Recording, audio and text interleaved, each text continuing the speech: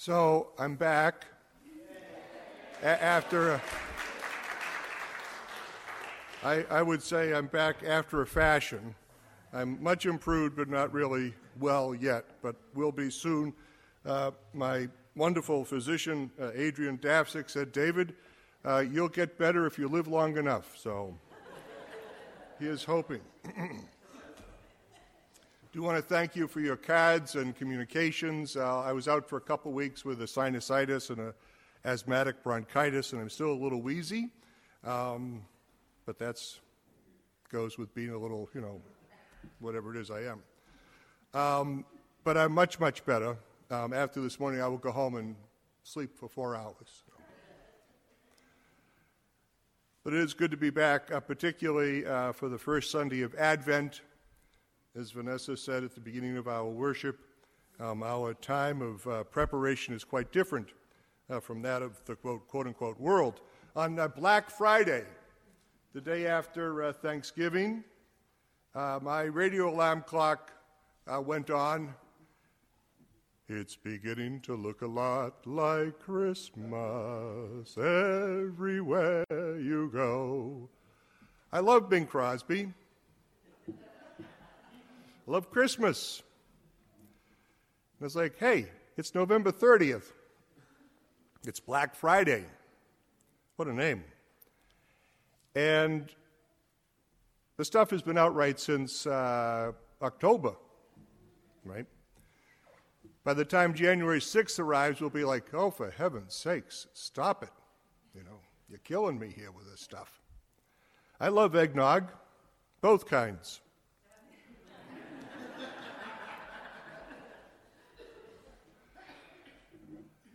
I love Christmas pudding, believe it or not. I love the tree. Every year when we're out looking for the tree, we're trying to find the perfect tree. And it's remarkable. Every year when we get it home and it's decorated, I step back and I look at it and I said, you know what? That's the best tree we've ever had. And it's true. It's always the most beautiful tree we've ever had. But this, of course, Black Friday and flat-screen TVs and eggnog are really not what it's about. We all want to rush to Christmas, forget about Advent. But the lectionary, that schedule of readings from Scripture by which the church marks time through the church year on a 3-year cycle. So there's year A. We're just starting year A, first year of the cycle, and we'll go through Scriptures on a 3-year cycle, and then we'll begin again in 3 years' time. The Gospel from Matthew this morning in the 24th chapter takes place in that extended moment following his entry into Jerusalem on Palm Sunday, just a day or two short of his betrayal, on Monday, Thursday, his arrest and trial, and Good Friday, his execution, his 3 days in the tomb, and on the day of the Lord, his resurrection by the power of God to reach into the depths of the tomb and to bring him out, to bring us out into life. And so Christmas is coming, and everybody, including the preacher, is saying, why do we have to read this? It's an apocalyptic verse. It's looking forward to a future that's unknown and perhaps a little bit frightening. But there's great wisdom in the lectionary, because in Advent we are waiting for Jesus. And not just for the infant Jesus, of course, but if all we're doing is waiting for the babe of Bethlehem, then we're infantilizing Jesus. We love him because he's a baby and he's vulnerable. Part of the vulnerability of Jesus, the incarnation, is that very fact of his vulnerability, that God chooses to be with us, with a couple who are under the heavy heel of oppression, not with a place of their own abode, but in very rough setting, and welcoming into their lives a babe who is the incarnation, that is to say, the presence of God. In the incarnation, in the birth of Jesus, God is saying, life is good. Human beings are good. It is good to be a human being. As Dietrich Bonhoeffer said, Christ did not come to save us, to help us transcend our humanity.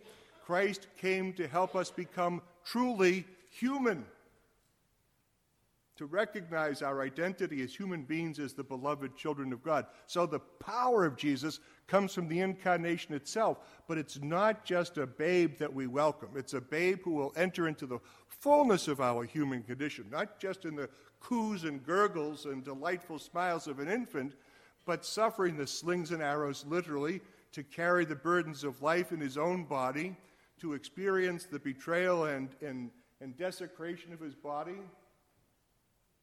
but never to lose hope, to always look to put his faith in God, and like us, to find a way through, as Connie and Bill read so beautifully about hope.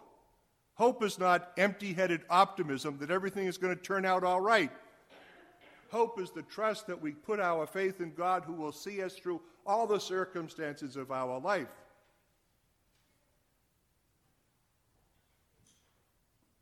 Hey, Merry Christmas. See what I'm saying? But to really experience Christmas is to prepare ourselves to be joined by one who will share our journey. Not aloof, distant, disconnected, but deeply connected, intimately aware, personally invested.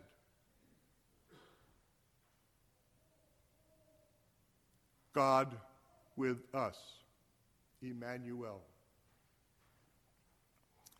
So Jesus said, just a few days before his death, "No one knows the day or the hour.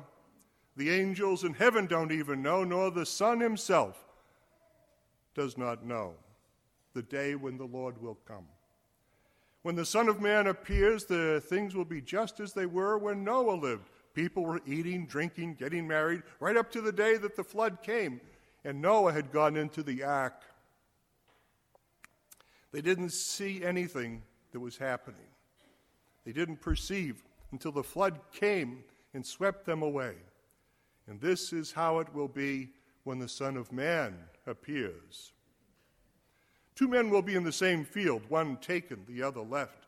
2 women will be grinding grain, one will be taken, the other left. So be on your guard, for you do not know when your Lord will come. Homeowners never know when a thief is coming, and so they are always on guard to keep one from breaking in. So always be ready, for you do not know when the Son of Man will come." This is the theme of Lent, Advent. To be awake, to be alert, to stand on tiptoe, peering over the edge of the horizon, welcoming, waiting, and wanting the presence of God to be more fully revealed and experienced in our lives. God is reaching out in love to you in every circumstance of your life, good and ill, and Advent is the season when we reacquaint ourselves with the truth that if we allow ourselves to be open to God's presence, then we will perceive the goodness of God in every experience of our lives. But you have to choose to be aware. You can be in the presence of God and be ignorant of it, unaware. But to open our eyes, to open our hearts, to enliven our minds, to encourage our spirits to be welcoming to God, to look, to welcome God, who will appear in the blink of an eye.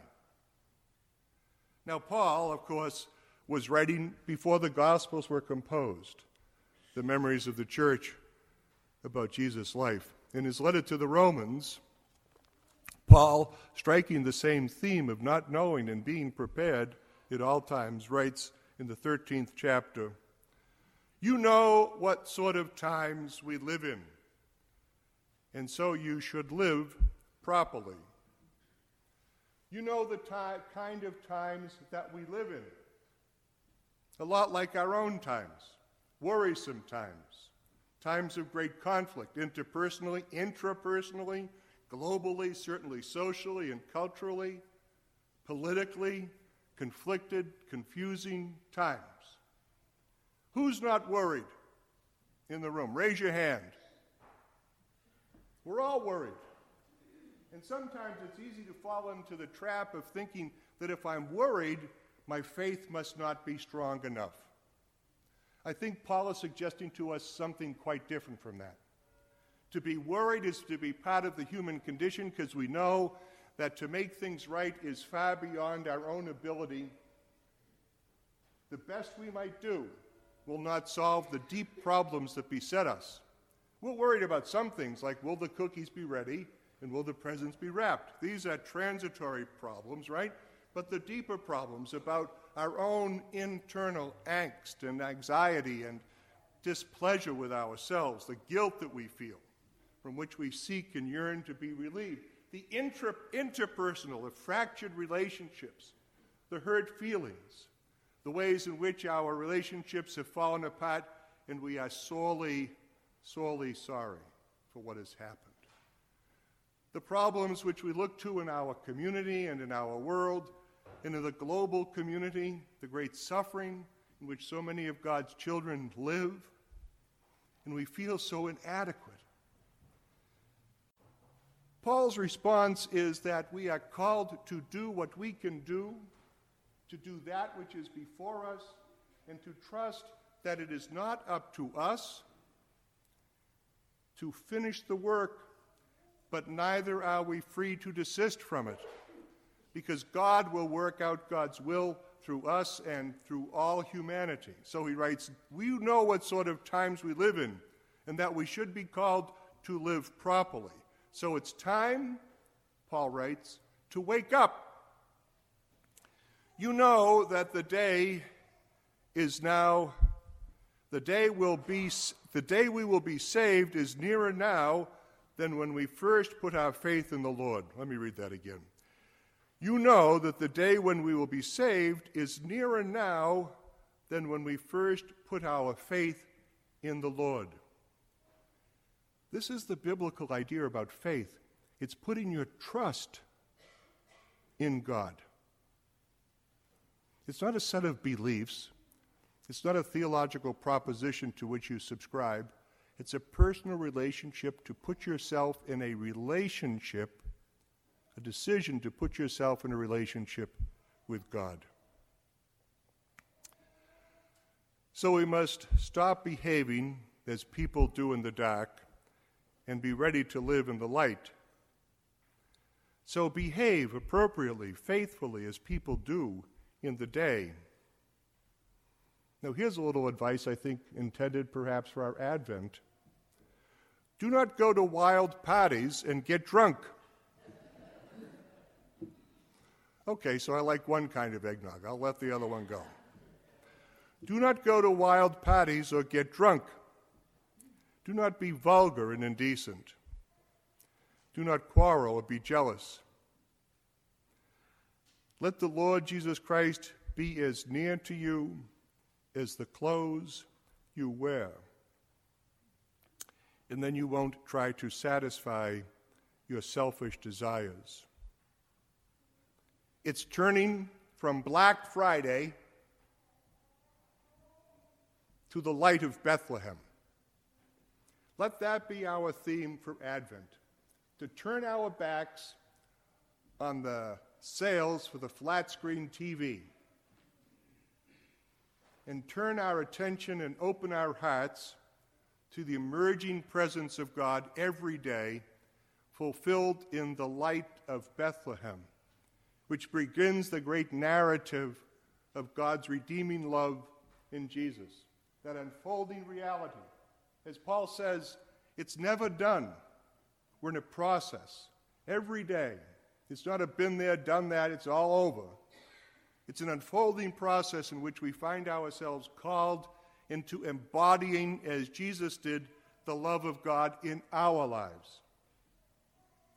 The incarnation doesn't mean that we're off the hook. The incarnation draws us closer and engages us more fully in the ministry of Christ. Christ lives today because of you.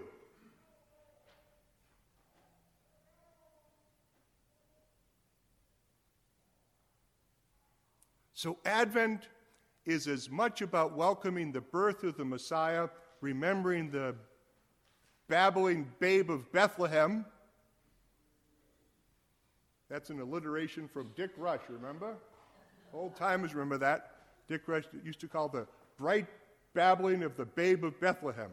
It's not just about that birth. It's about the birth of the love of God, boom, here, in your heart. This is the Bethlehem of our spirits. That's what Advent is for, to prepare a place in our lives, not for the babe to reside safely, but for the babe to occupy and animate and direct our lives, to turn from Black Friday to the light of Bethlehem. Amen.